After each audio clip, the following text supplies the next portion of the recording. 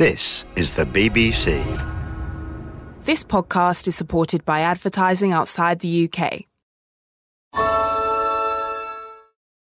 I like a bed that's really firm. I need something a little softer than that. Rest easy. With the Sleep Number 360 smart bed, you can both adjust your comfort with your Sleep Number setting. Can it really help me fall asleep faster? Yes, by gently warming your feet. Okay, but can it help keep us asleep? It senses your movements and automatically adjusts to keep you effortlessly comfortable. Sleep Number, proven quality sleep is life-changing sleep. It's our biggest sale of the year where all beds are on sale. Save 50% on the Sleep Number 360 limited edition smart bed. Only for a limited time. To learn more, go to sleepnumber.com.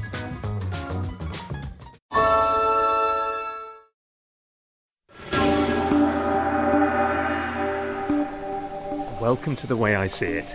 I'm Alastair Sooke, your guide in this 30-part series in which we're opening the collection at MoMA, the Museum of Modern Art in New York, to some of the sharpest creative minds of our time. And here at the moment, I'm backstage. Our guests' choices have ranged from massive sculptures to minimal paintings, idealised architecture to industrial design, and today's choice, which is accessed through this door, is different once again. To me, art is really as important as any relationship that I have or will have. It gasses you up, that's a kind of a kid's term now, but I need to be gassed up sometimes, and art really helps me in everything. Margaret Cho is a Korean-American fireball of a stand-up comedian, succeeding in a cutthroat world and doing so with the sort of energy that demands refuelling. Here she is in her live show, I'm the One That I Want. A Korean reporter once asked me, he said, do your Korean parents feel ashamed that their Korean daughter is on stage talking about the things you talk about? And I said, I don't think they're ashamed because they're Korean. I think any parents would be ashamed. Right, here we go. Let's give it a knock. Projection booth 2. Thank you. Yes. This is the right place? This is the right place. So this is not a public space? No. The theatre is just out front here. Yeah. That is the public space, and then this is where I can see there's a film playing on the screen. I chose the film Lady Vengeance. It's the third of director Chan-wook Park's Vengeance trilogy. And film is such a huge part of what I experience and what I need from the world. My visit to the not-so-romantically named Projection Booth 2 proved to be a date for one, as Margaret's hectic schedule meant she had to speak to us from California, where, as it happens, she grew up in San Francisco. Now, Margaret may be the only one of our guests who's chosen a movie, but that doesn't mean that film isn't an important part of MoMA's story. As early as 1935, the museum had already established a film library, and over the 8.5 decades since then, the department has collected more than 30,000 films. These include things you might expect, some of the earliest motion pictures ever created, a lot of foreign art house fare, and, naturally, a 35mm print of Battleship Potemkin, Sergei Eisenstein's silent classic from 1925. But among the titles in MoMA's collection, there are more recent, i.e. dating from the second half of the 20th century on, critical hits and box office smashes too.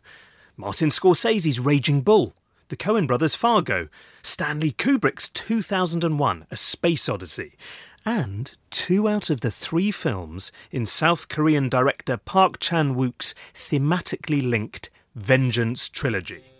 I must confess, I'm new to Korean cinema, though you may have encountered Park's work without realising, as I did.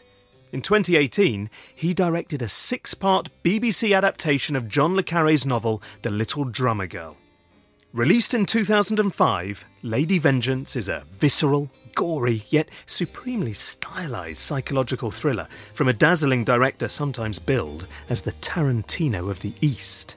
Apparently the admiration's mutual. It all hinges on an elaborate revenge narrative, which I'll try not to give away. Suffice to say that if, in some alternative dimension, the playwrights behind that blood-curdling historical genre of Jacobean drama known as revenge tragedy could watch it, I suspect even they would wince. You see, Lady Vengeance's gruesome plot involves multiple child kidnappings, snuff videos, and brutal murder. So let's be clear, it's not an easy watch. But all the gore is offset by oodles of dark humour and irony. Plus, the photography and surprising Italian Baroque soundtrack are nothing short of mesmeric. What is in Lady Vengeance that appeals to me? I think it has a lot to do with the way that Korean society is structured. It's a very patriarchal society. It's a very sexist culture.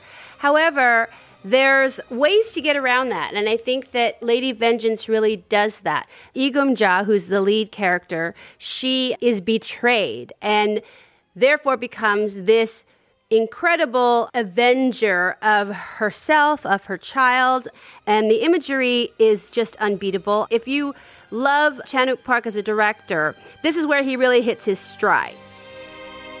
When Margaret talks about the vengefulness of the film's heroine, who, incidentally, with her striking blood-red eyeshadow, must be one of the most vividly drawn characters in cinematic history, she doesn't mean that Lee Gum-ja is after a form of simple, straightforward, dish best served cold revenge. No, she's compelled to act by these grief-stricken feelings that seem somehow much more sorrowful, painful, profound. You can sense the depth of her emotions, as played by actress Lee Young-ai on screen, though there isn't really a word in English capacious enough to encapsulate them. Turns out, though, that in Korean there is, and that word is han. So, Margaret, how would you describe someone afflicted with han? Somebody who feels like they've been wronged by the world, and they're going to get revenge, and you're going to spend your whole existence on that, and your existence is poised to right those wrongs. And in Korea, han becomes an identity. It comes out of having been occupied by both China and Japan and been forced to deal with the marginalization of being occupied, that colonization by people who really look like you. It's a very strange thing. Having to really, really go after your own independence in a way that's really wrenching and deep and takes generations, that Han really comes out of that.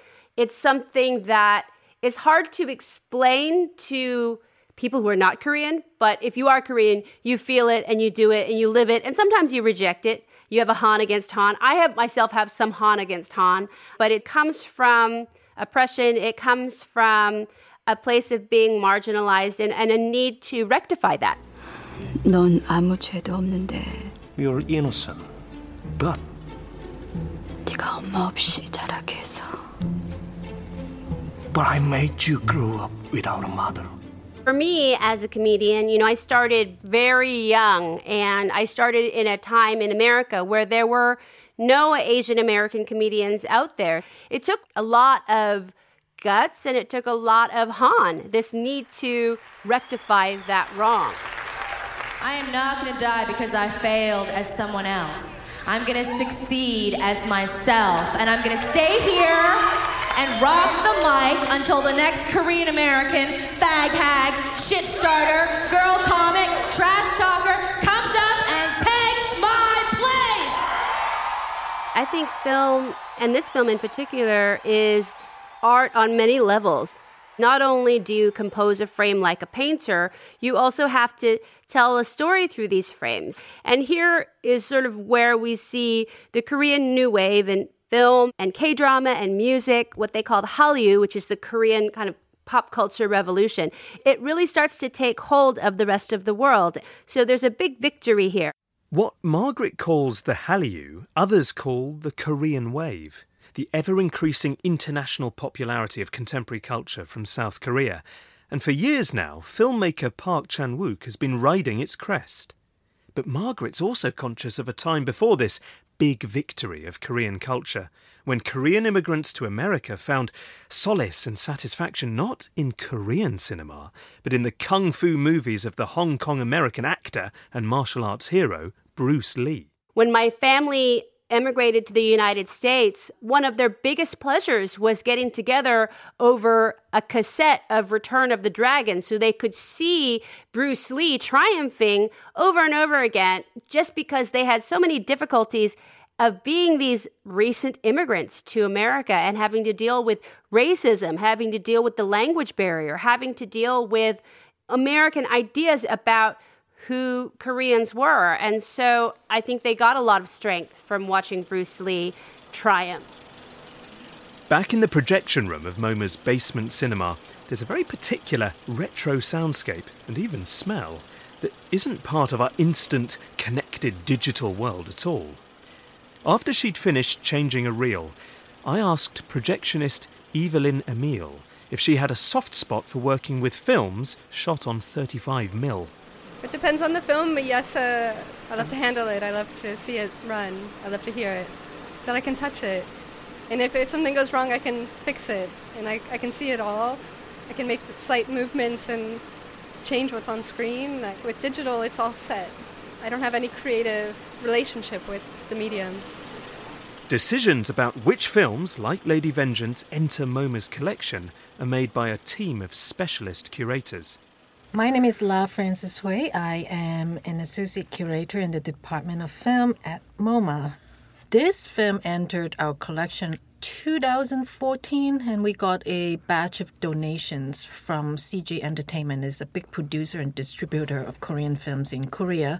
So we were very lucky to be given a number of Korean films in 35mm prints, and we will be showing those films from time to time to the audience here.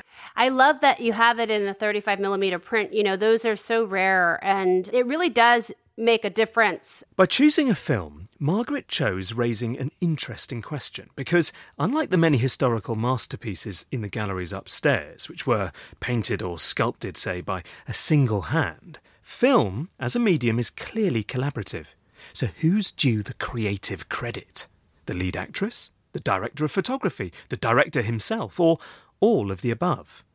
In the case of Lady Vengeance, neither Margaret nor La Francis Hui is in any doubt. Director Park Chan-wook is a genuine immaculate auteur, creating and shaping his material as any great artist would. When you look at Park Chan-wook's works, it's very exhilarating and very engrossing to watch because of his sumptuous visual design. It's always dazzling and hyper-stylized, and he takes a lot of time to frame and compose each shot. And there's something very operatic about his films. It's not only because of a very rich soundtrack, but also because of the visual excess, the opulence. Natural realism is really not his thing.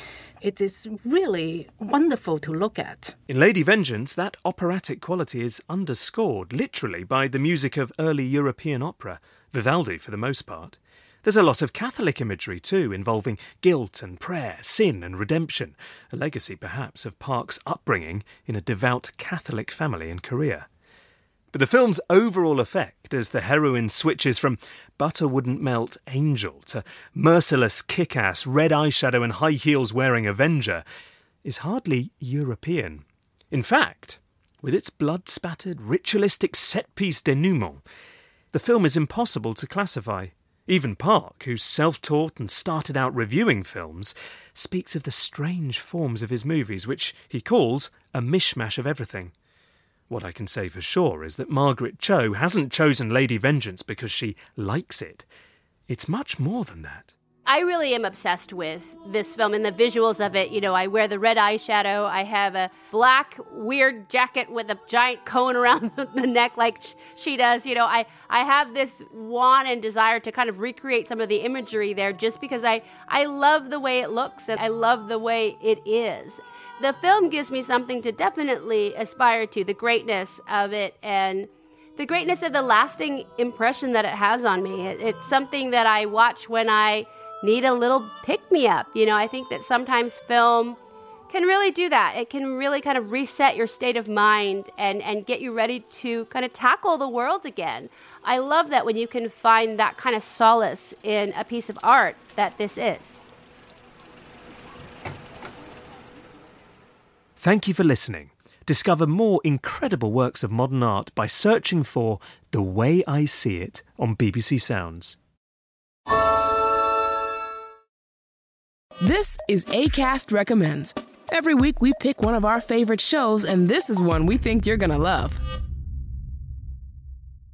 From the Manhattan to the Martini to the Negroni, cocktails and spirits have never been more popular than they are today. I'm Noah Rothbaum, the Daily Beast half-full editor. And I'm David Wondrich, the Daily Beast senior drinks columnist, and we're the hosts of the podcast Life Behind Bars. which won the 2018 Tales of the Cocktail Spirited Award for the world's best drinks podcast. Yes, we do get paid to drink for a living. So shake up a drink and join us for a mix of engaging stories and historical facts about the greatest bartenders and the greatest drinks of all time. Cheers. Cheers. Acast is home to the biggest podcasts from the U.S. and around the world. Subscribe to this show and hundreds more now via Acast or wherever you get your podcasts.